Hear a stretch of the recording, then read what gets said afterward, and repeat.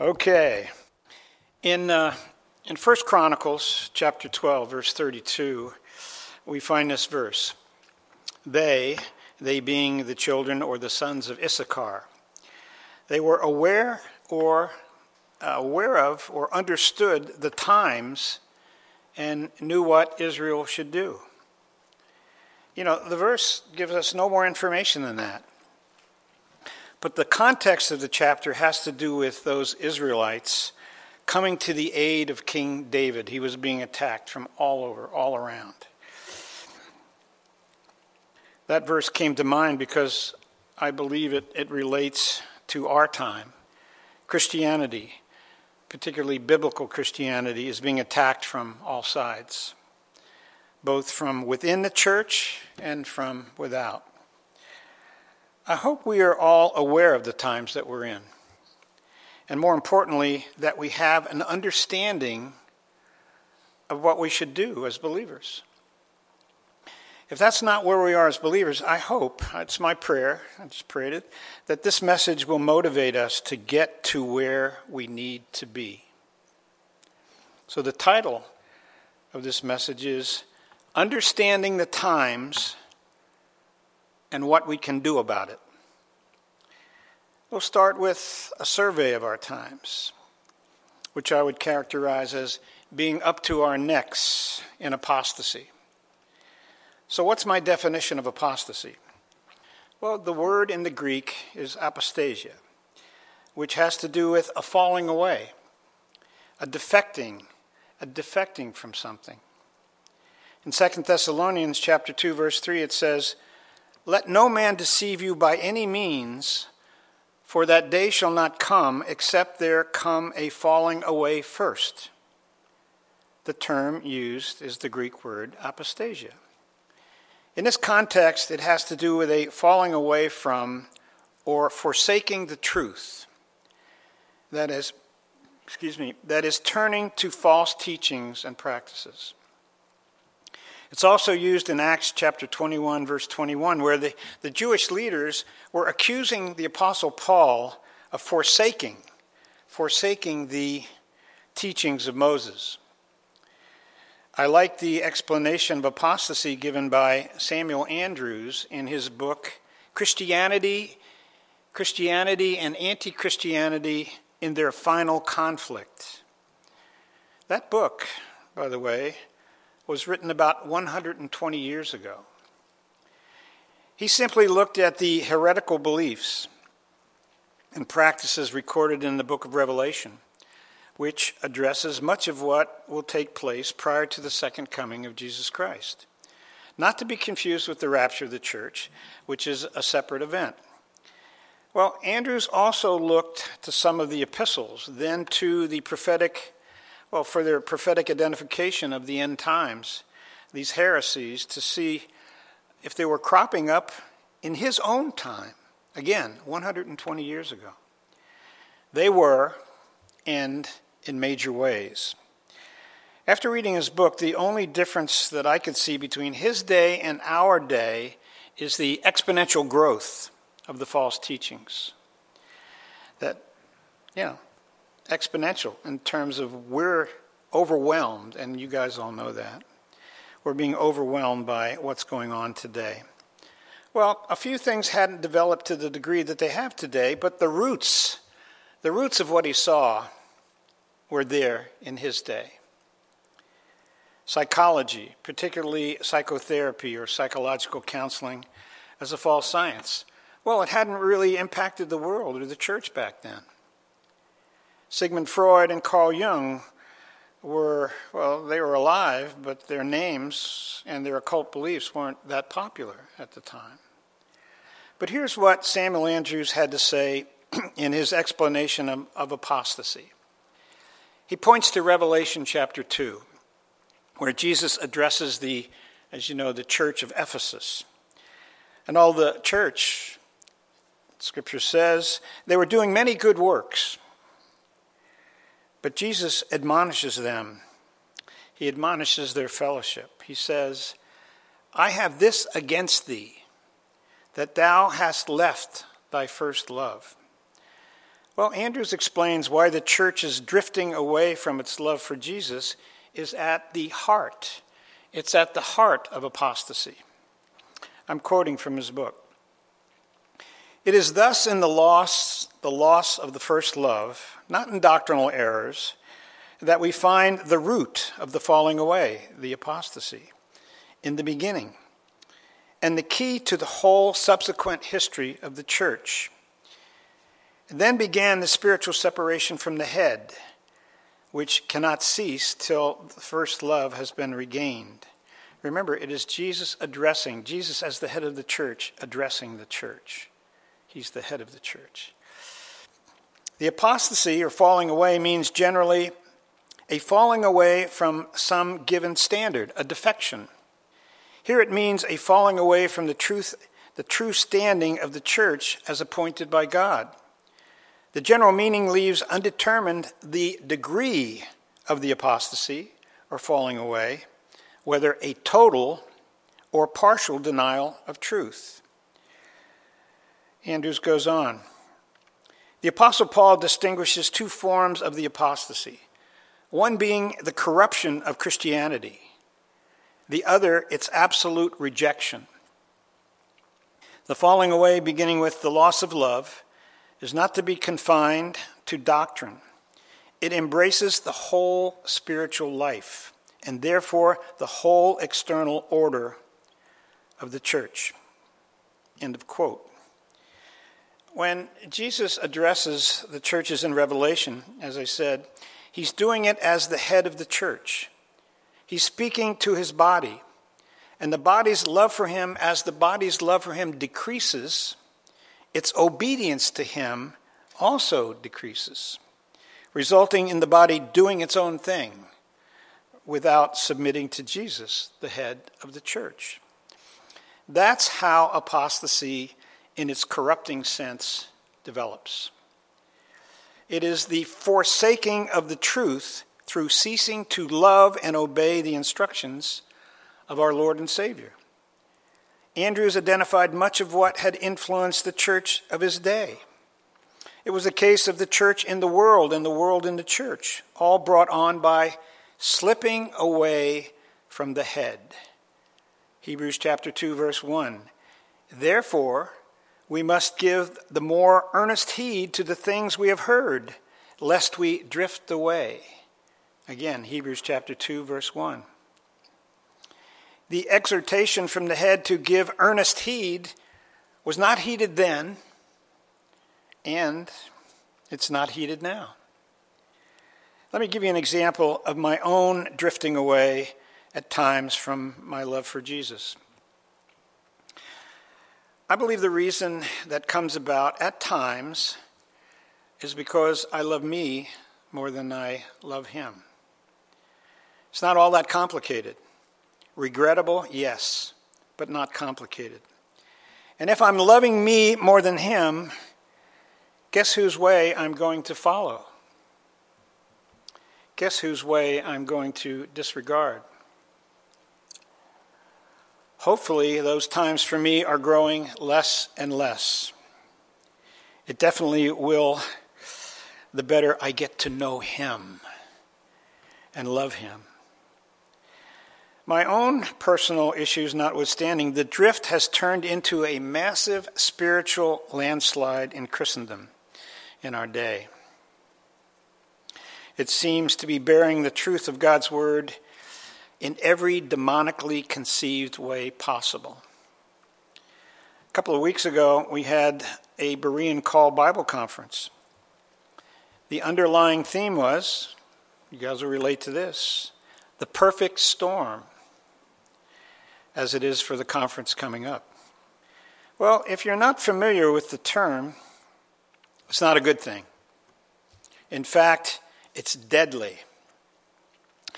Before Peg of my heart and I had our 5 children, we owned an ocean-going sailboat. We never made really distant sea cruises, but we had our share of storms at sea. Usual storms at sea consist of what? High winds, downpour rains, big seas. Not fun, but we learned how to handle all of that. However, in a perfect storm situation, the dangerous conditions are compounded, going way beyond what we've usually experienced, adding things we never faced before. That lack of experience in knowing how to handle the new conditions could spell disaster. The ship could very likely go down. Now, that's important for you to get the sense of it, at least visually, because that analogy fits the current condition of the church. Most believers have a very limited understanding of the different things that contribute to the apostasy, nor do they recognize how they're connected. Now, I'm not inferring that the ship of the church is going down, but to the degree that believers are being deceived by the apostasy, their fruitfulness in the Lord will be severely undermined. We had 10 speakers at our Berean Call conference, each one addressing a specific topic related to the increasing apostasy. I just had these guys, all of them good friends of mine. I had them send an hour video. So we did it all online with the video. Well, I could talk about that later, but it was amazing. Well, each one discussed heretical elements that are causing many believers to drift away from the scriptures. Now, here are some of the things that were addressed. Jay Seegert. I love that guy. He's going to be with us this weekend. I hope you're going to be here for that. Well, he has a ministry dealing with creation evolution called the Starting Point Project. What the title refers to is that all of what he presents starts with the belief in the existence of God and that the Bible is his word. That's got to be our starting point. His talk, I'm guessing, will center around the question. I hope it does. I don't know what he's going to do here, but if he just does exactly what he did at our conference, you guys are going to be blessed. But knowing Jay, he's terrific, so there'll be more. Well, his talk dealt with, must Christians bow to settled science? Well, he defines settled science as the belief that scientists, in their so-called expertise, have settled the issues related to things like climate change. They've settled the issues. Climate change, gay marriage, transgenderism, overpopulation, environmentalism, the green movement, COVID-19, critical race theory, the vaccines, and so forth. Jay challenges the highly promoted idea of follow the science. You heard that before? And gives examples of how that could be and has been really bad advice. In other words, we're told to trust science because scientists have it all worked out. It's all settled. Well, Jay gives a brief history of where science theories have gotten it wrong, and quite often.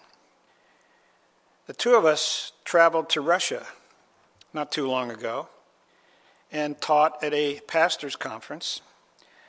But there was a problem of sorts. How many of you guys know Jay or have seen some of his materials? Okay. Jay gave our translator fits as he attempted to communicate Jay's sense of humor for the Russian audience. That is a linguistic impossibility for any language on the planet. And you'll see as you hear his talk this weekend. By the way, his humor notwithstanding, and our relationship notwithstanding, his talks are terrific. I can't wait. Another of our speakers was Don Vinot. He's the head of the apologetics ministry, Midwest Christian Outreach. And he addresses two influences among Christians today that undermine biblical Christianity. The Enneagram,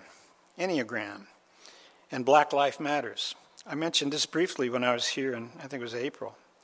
Well, Black Lives Matter Black Lives Matter is perceived as having political ramifications related to the promotion of so-called social justice.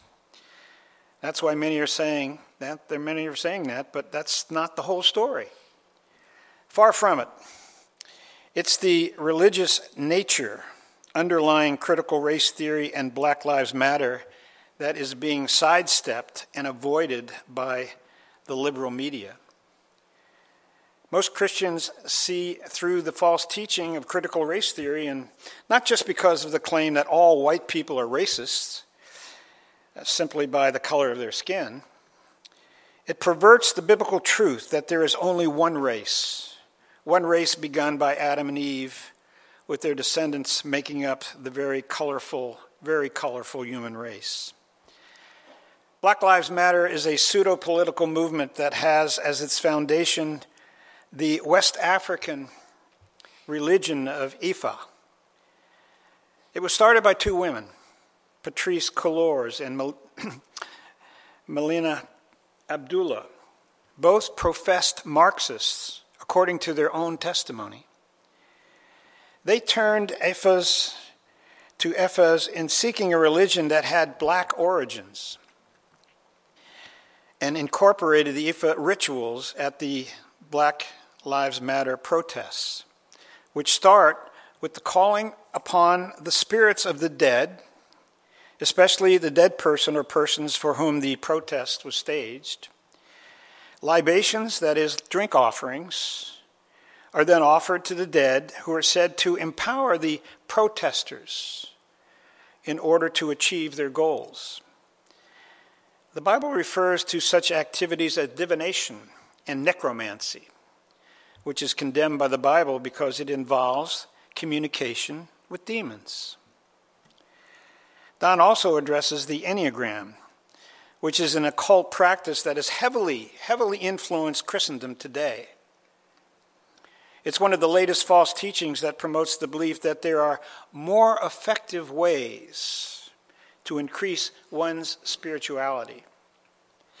It's claimed that it will help draw one closer to God. Obviously, the Bible's way of godliness is insufficient. So forget 2 Peter chapter 1, verse 3, which says, "As his divine power has given to us all things that pertain to life and godliness through the knowledge of him who called us by glory and virtue." The emphasis is upon realizing one's godhood, which is what the Enneagram is all about. According to its teachings, sin has not separated humanity from God. Sin is, in fact, believing that we are separated from God. The Enneagram is tied in with the contemplative movement, which is a mystical approach to spirituality involving Eastern meditation. It's actually Christianized Hinduism. You may be familiar with some names connected with the contemplative movement, such as Richard Foster, Dallas Willard, Eugene Peterson, and Beth Moore. Enneagram books are proliferating today thanks to Christian publishers such as Zondervan, Thomas Nelson, InterVarsity Press. My Canadian buddy, here's another issue. My Canadian buddy Carl Teichripp's talk has to do with the push for global citizenship, especially among the youth. Children from the earliest age possible are being indoctrinated to become agents of change, leading to a one-world government. This is their perspective.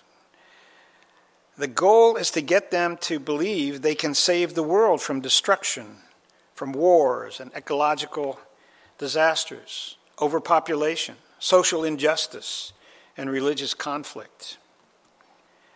We're talking about from kindergarten on. Why are children the chief focus? Primarily because they are highly susceptible to being deceived by propaganda that has great emotional appeal. Hey, it worked for Hitler.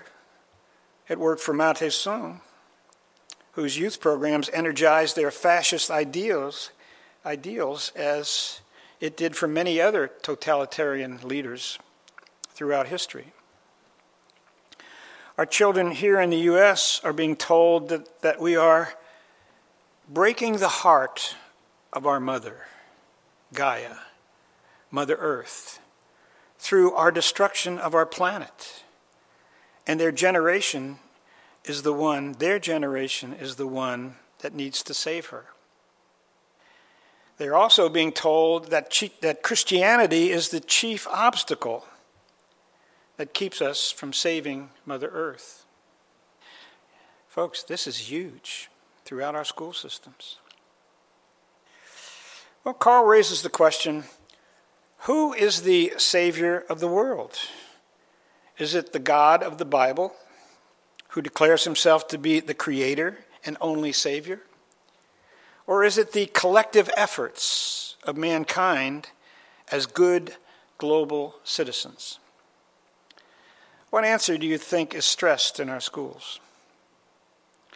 You don't have to think too hard on that one. Now, I hope it's becoming apparent that what's being described, and this was just 3 examples from some of our speakers, and you're going to get more this weekend. What's being described, all of these elements of the apostasy and more are related to and contributing to the religion and the kingdom of the Antichrist. The closer we get to that event, the more obvious it should become to believers. We're not going to be here for that. Not at all. But it's a preparation. It's a conditioning effect. One of the mentalities, you've heard it from Warren Smith and from many, many other solid teachers and so on. The gist is, we're gods. We forgot we were gods. Now we're getting back to the fact that we are gods and so on. So it's the deification of mankind. The problem there is they can't, they haven't, and they won't be able to solve any of their problems. None whatsoever. Christianity also has its share of seduce the youth programs. It centers around eschatology. Actually, an ignorance and rejection of what the Bible declares about the last days, eschatology. Now, before I give you a specific example that has deceived and is deceiving thousands of young Christians, I think maybe it wasn't the last time I was here, but the year before, I talked about something called the Send, which has 50,000 young people meeting in a stadium in Orlando, Florida. These young people, clueless, because the men that they were talking to, that were talking to them, actually they were a younger generation of the old guard, the Benny Hinns, the Rodney Howard Browns. All of these guys are all a part of this Send movement, which I described. And you can find it on our website if you're interested. So I want to make sure that we're on the same page regarding the Bible's timeline of major events. I'm not going to give you any esoteric little things. I'm talking about what the Bible says clearly. This happens, and then this happens, and then this is going to happen, and this is going to happen. There's a timeline there. It's called prophecy. Well, the historic timeline began approximately 6,000 years ago with the 6 days of creation. Although God declared his creation to be very good, it became corrupted by the disobedience of Adam and Eve. And their sins spread throughout their offspring, causing God to destroy the world in a global flood. A global flood. How many people dismiss that idea? All of humanity was destroyed except for Noah and his family. Rebellion continued after the flood in the building of the Tower of Babel, the refusal of the people to inhabit the entire earth.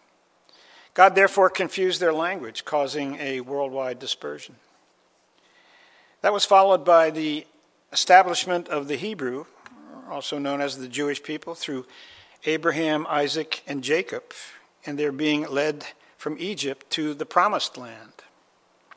God's choosing of the Jews, also known as the Israelites, was to prepare a people and a nation for the coming of the Messiah, Jesus Christ, which was prophesied in Genesis chapter 3. That's the first prophecy given in the Bible. Genesis chapter 3, verse 15. Jesus is born of a virgin in Bethlehem of Judea. He was rejected as the King of the Jews, was crucified, died, and was buried. On the third day, Jesus was resurrected from the dead. In doing so, he, the perfect, sinless God-man, had paid the full penalty for the sins of mankind, offering salvation to all who put their faith in him.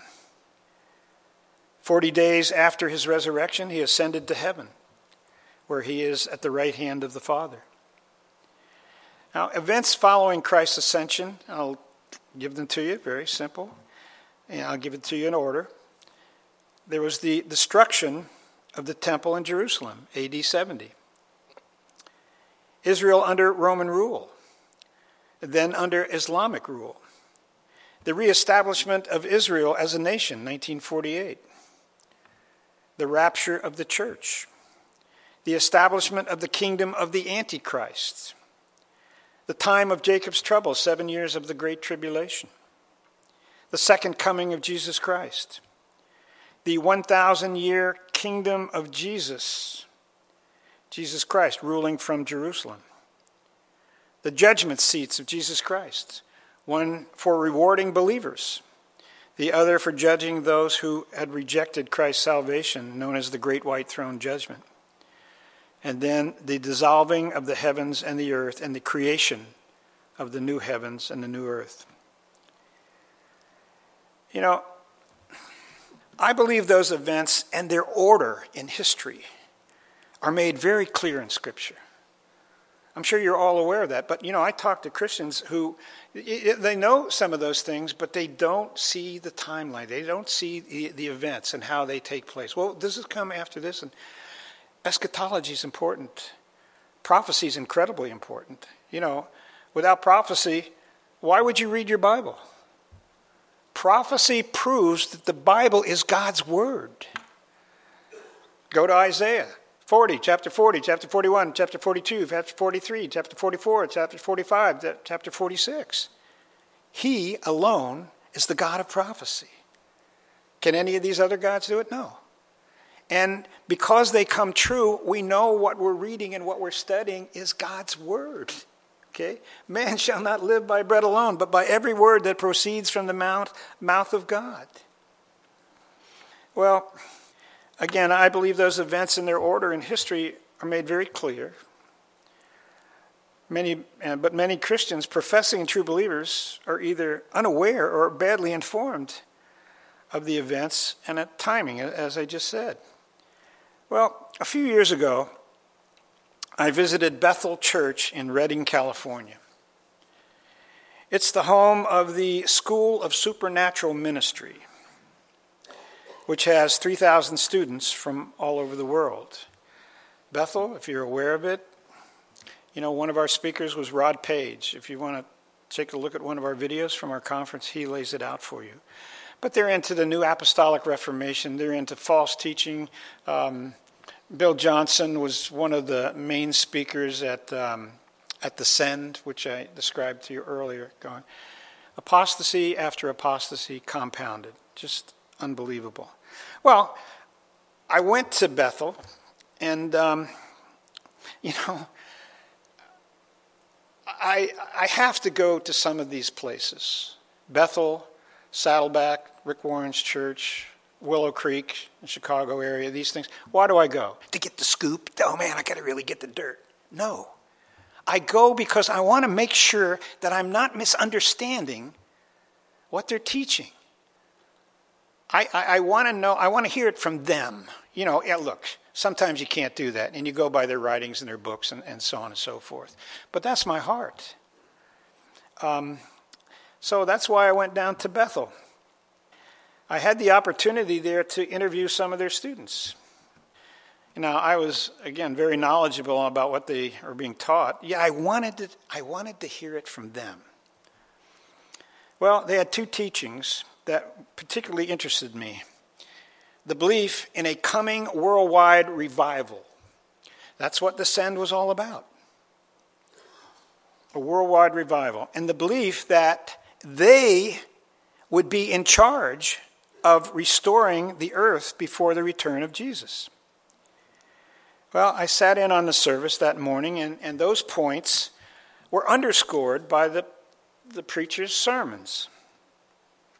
Well, that was greatly helpful to hear because it gave me the opportunity to question a third-year student from Australia whom I sat with at lunch, just briefly. He was with a group of his fellow students, but he came over and sat next to me.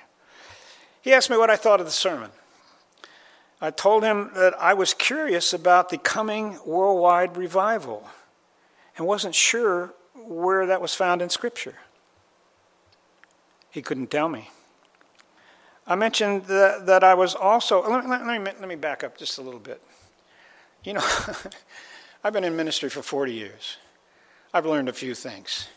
One of the biggest mistakes that I made, especially at the beginning, was confrontation. Lord had convicted me of that. I did more damage confronting people with the truth. So how did I change? Now I ask questions. And I don't even have to give them any answers. I let, Tom, stop it. You're trying to take the place of the Holy Spirit in their lives. I did stop it. Now it's a matter of asking them questions. And you guys can do the same. You don't have to tell them anything because... you can lead a horse to water, but if you have to lead them, sometimes they're not going to drink. You guys know horses and so on. So, but the point being is that I just want to plant seeds of questions and let the Holy Spirit take over and work this. Because some are just going to blow it off, but some will think about it and when they go away. And it doesn't create this. Because, I love these people. I care for them and so on. And I don't want to try to argue them into the kingdom. Apologetics is good, okay? But how you go about it, well, I've learned.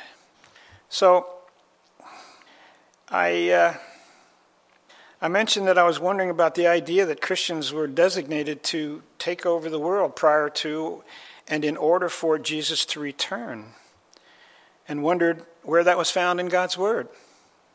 Again, he struggled to come up with where that's found in Scripture. And I knew this, but I realized point blank he had no clue about biblical eschatology. All those simple things that I just went through, that timeline, right? Apparently, eschatology, again, what the Bible says about the end times, isn't taught at the Bethel School. Now, that shouldn't be surprising since the school's view and what the Bible teaches are not the same. The teachers claim they have gotten it directly from God, which they call his Rhema communication. They hear his voice. We could do a whole series on that error, big time. That is said to supersede the written word, and it's found throughout the word faith teachings of men such as Kenneth Copeland, Kenneth Hagin, Benny Hinn, and a host of others. And now, that's the old guard, but those related to them in some ways, but the younger generation, same stuff. But they're more effective for young people because they're younger, they're more dynamic, and so on. But it's heresy to the max. Yet, an erroneous eschatology is not exclusive to these false prophets and hyper-charismatics. In fact, a false teaching about the timeline of the end times is prevalent. It is the prevalent belief throughout Christendom. Well, Tom, I just thought it was those wild-eyed guys. No. Well, you tell me. I'll just run this through for you. It's called amillennialism. Amillennialism. And it's the most common belief among professing Christians. It's the view of Roman Catholics, Greek and Russian Orthodox churches, Lutherans, Presbyterians, Anglicans, Episcopalians, Church of Christ, and a growing number of independent Baptist movements. And most of them, especially the latter, are embracing Calvinism, which we'll touch upon a little bit. See, amillennialism denies the literal 1,000-year reign of Jesus Christ. It declares that number to be symbolic, with Christ reigning now from heaven. His millennial reign began right after his ascension, according to them, and continues today. Satan was bound at the cross, and things are getting better, right? With a few notable exceptions, most Calvinists are amillennialists. That's part of their doctrinal baggage that the Reformers held over from their day as Roman Catholics. They drew heavily on Augustine, the author of The City of God, the father of most of the dogmas of Roman Catholicism. Many Calvinists follow Augustine's method of biblical interpretation, relying heavily on allegory and the spiritualization of the Scriptures. Now, that's a subjective way of making the Bible say anything you want. They go to a deeper level. They go to something more subjective, experiential, more feelings-oriented. If taking a passage of Scripture literally gets in the way of your eschatology, no problem. You simply reinterpret it figuratively through allegory. Now, I've had experience after experience after experience of having discussions with some of these guys. I'm talking about primarily Calvinists. The words used in Scripture, such as the 1,000 years stated in Revelation chapter 20, verses 2 to 7, are said, I've been told this, are said to have a deeper meaning, not signified by the context, the common understanding, or the plain sense of how words are defined and used. That's what happens when you get away from not understanding the difference between what to take literally and what to take figuratively. Especially if you have an agenda. If you've already made up your mind where this is going, now you have to make the Scriptures fit. Since Christ has not returned and we are supposedly in the millennium with Satan bound, setting up his kingdom becomes the chief function of the body of Christ. Remember what I said at the beginning? Revelation chapter 2. Christ, the head of the church, is speaking to his body. You look at chapter 2, part of 1, chapter 2, and part 3 of Revelation. Jesus is taking his bride to the woodshed. There are only 2 of the churches that get off. Those other ones are being corrected. Now you can imagine, just apply that to today, how far away we've gotten it. So that's, again, I'll repeat it. Setting up his kingdom. They're thinking they're going to set up the kingdom of Christ. Setting up the kingdom of Christ now is the chief function of the body of Christ, according to them. Here again, we have the body taking control from the head of the church. Bad deal. Following Augustine's The City of God, Calvin resolved to establish the kingdom of God on earth in Geneva. That became a disaster fraught with legalism, if you've studied any of that history. Here's a church historian. He says, quote, Calvin set to work for the realization of his plans to convert Geneva into the first kingdom of God on earth, a community without corruption, disorder, vice, or sin, the New Jerusalem, a center from which the salvation of the world would radiate. His life, according to this historian, his life was devoted to the service of this one idea. End of quote. It was akin to Roman Catholicism's global takeover plans, which was one reason Calvin was referred to as the Protestant Pope of Geneva. Today, we see young Christians being increasingly exposed to kingdom dominion teaching. Now, I hope, I know, Andy Woods, who's going to be another one of the speakers, he wrote a terrific book on kingdom dominionism. And I hope he really lays this out for us. Again, I don't know what the Lord's going to have him speak, but, well, as I mentioned, 50,000 young people. It's like they're drinking the Kool-Aid. Incredible. It's emotional. It's power-packed. They got music. They got everything going, and they bought it. But they're also getting it through YWAM, through IHOP. I'm not talking about the pancake restaurant. I'm talking about the place in Kansas City. And the younger generation of the word, faith, healing, and prosperity false prophets, which I mentioned. Many are being seduced by the music of Hillsong United and Jesus culture. Now, if some young people are doubting that, much of the proof of this is revealed in the lyrics of their music. So it's not just a matter, they're with this and by association. No, that's what they believe. They believe they're going to take over. The revival's coming. That's why there's their push for the revival, because they're going to be in charge once the revival kicks in, and so on. It's false. Rob Page mentioned something. It's heartbreaking. He said, Tom, these young people, they're in the school for 3 years, 3,000 students.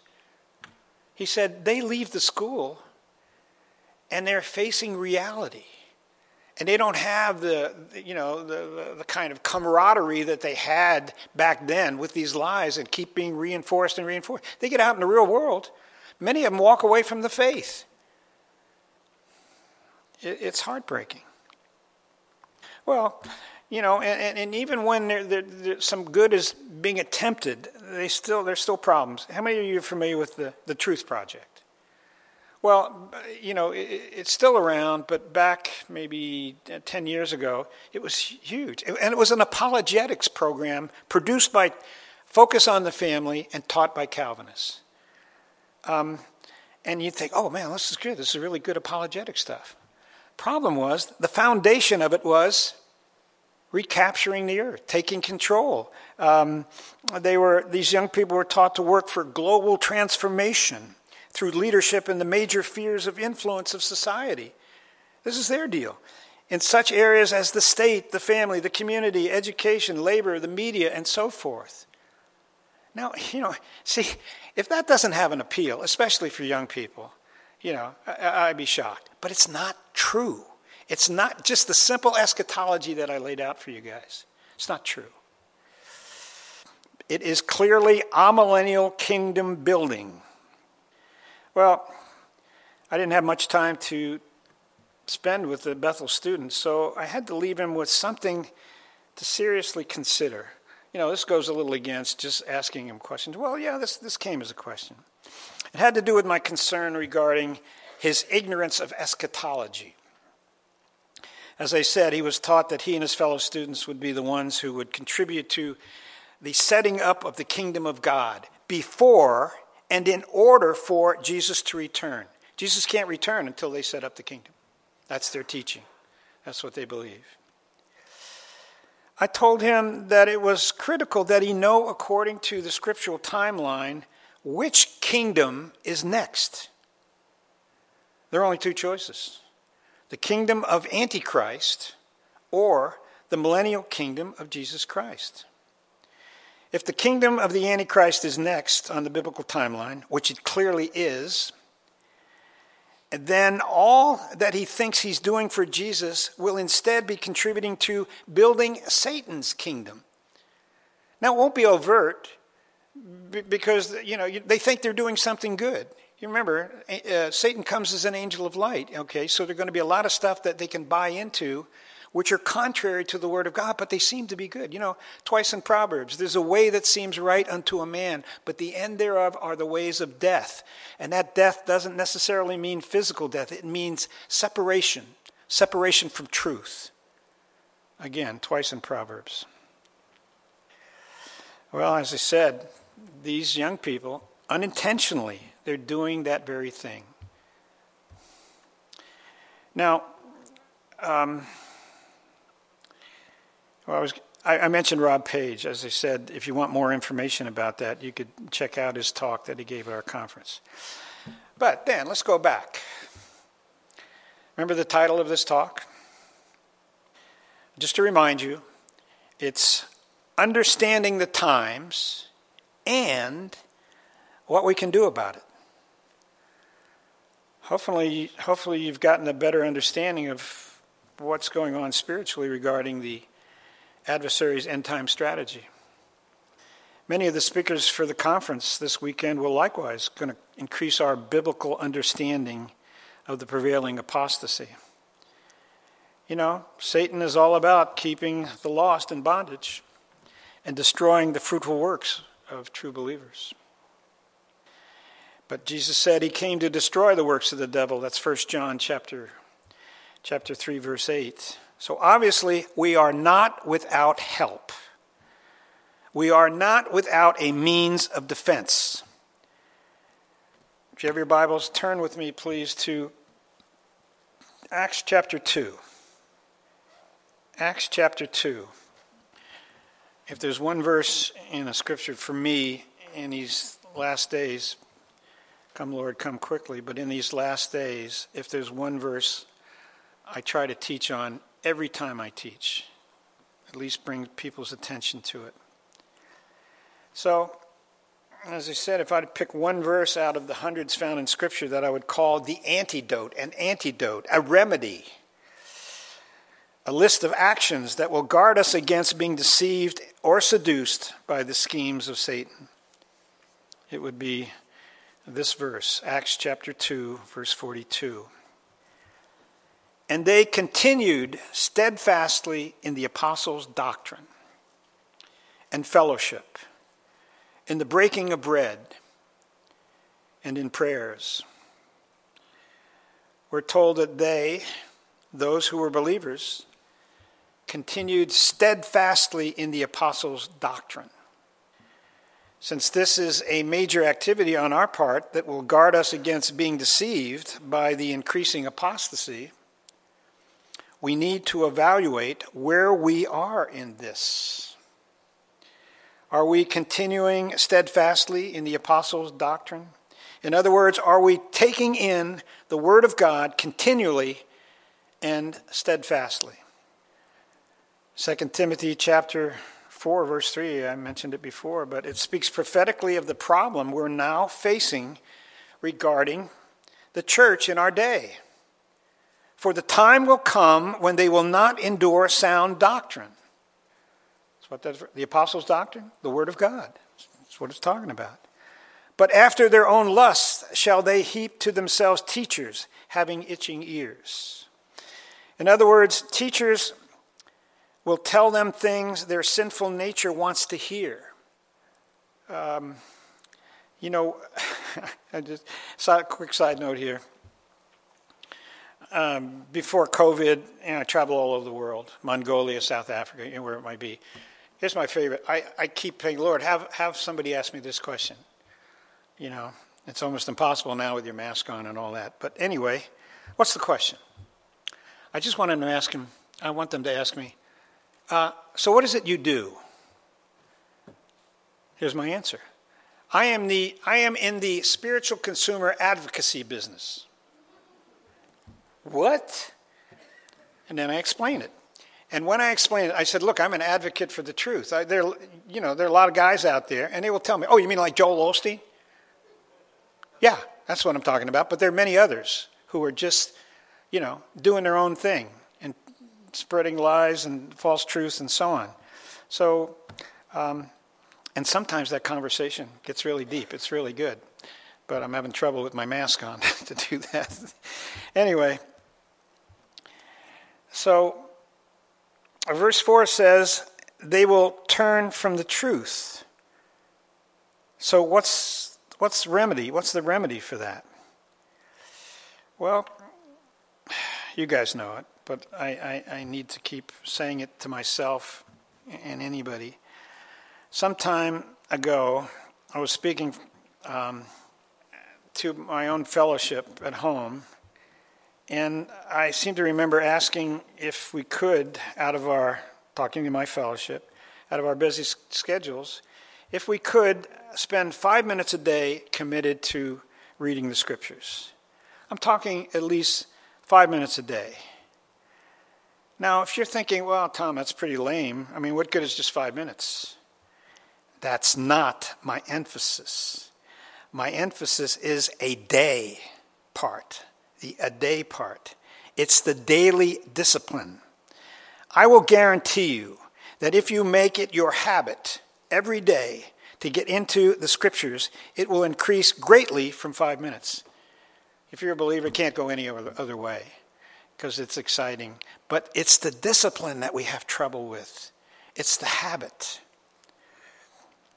Well, I usually go at it for about 45 minutes to an hour. This isn't the Berean call stuff, okay?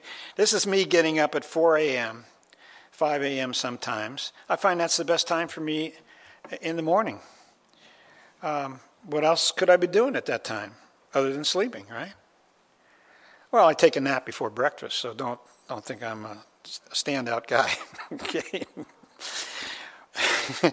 And, see, when the Bible uses the terms continuing steadfastly, it's not referring to a hit-and-miss activity. It's not doing that. So how will this activity help us every day and in every way? Which it will. You will be pouring into your mind on a consistent basis thoughts directly from God. I hope you realize that we're in a continual struggle regarding our thinking. My pastor at home likes to call it stinking thinking. We get too much of that. I have too much of that sometimes. It's stinking when it's filled with the world's worries and fears, and we're getting more of that, especially with the media. And it's so-called wisdom. No, it's not even close. That being the case, we can't even recognize it's stinking because we don't have enough of God's word in us. His word in us to discern the difference. Twice in Proverbs, I mentioned that before. Proverbs 14:12 and 16:25, there's a way that seems right. I don't want the way that seems right to me. I want the way that I know is God's way and God's word. Again, Acts chapter 2, verse 42. In addition to the apostles' doctrine, which is the gospel taught through the full counsel of God, believers are to circle the wagons. They must have fellowship with like-minded believers. Well, that's critical for protection from our three adversaries, the world, the flesh, and the devil. That's Ephesians chapter 2, verses 1 to 3. The world in the sense that its culture is in rebellion against God. The flesh in that although believers have been delivered from the control of sin through the blood of Jesus, they still have their old nature, which they can control. But it's a battle. Even so, the Lord has given us all that we need to win that battle, if we will do things His way. Most believers know the verse in James chapter 4, verse 7. Resist the devil and he will flee from you. Hold on, Tom. You left part of that out. The most important part, I think. They have left out what? Submit yourselves, therefore, to God. You can resist all you want, but if you haven't submitted to God and aren't enabled by the Holy Spirit that dwells within you, it doesn't work. Well, I'm going to close this off here. In addition to the apostles' doctrine, which is the gospel taught through the full counsel of God that I mentioned, well, it's the world, the flesh, and what of the devil? Well, again, submit to God, resist the devil, and he will flee from you. Okay.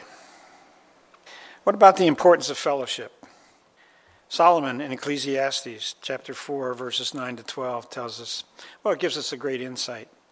Basically, he's telling us that the go-it-alone ranger Christian approach is a bad deal. It lacks the necessary protection and support. If he falls, that's verse 10 in Ecclesiastes chapter 4, there's no one to help him up. Even our TV Lone Ranger figured that out, didn't he? If he got knocked out of his saddle, he had Tonto to help him. Ecclesiastes tells us that 2 strands of a rope are better than 1, and adds 3 strands are even better. And we know who that 3rd strand is, don't we? It's the Lord. So we need fellowship with other committed believers to help us in our walk with our Lord and Savior. And Acts chapter 2:42 continues with the breaking of bread. Now that could be believers sharing meals together, but it could also be speaking of remembering the Lord's Supper. Both are good, but I prefer thinking of it as what we do when we have communion together.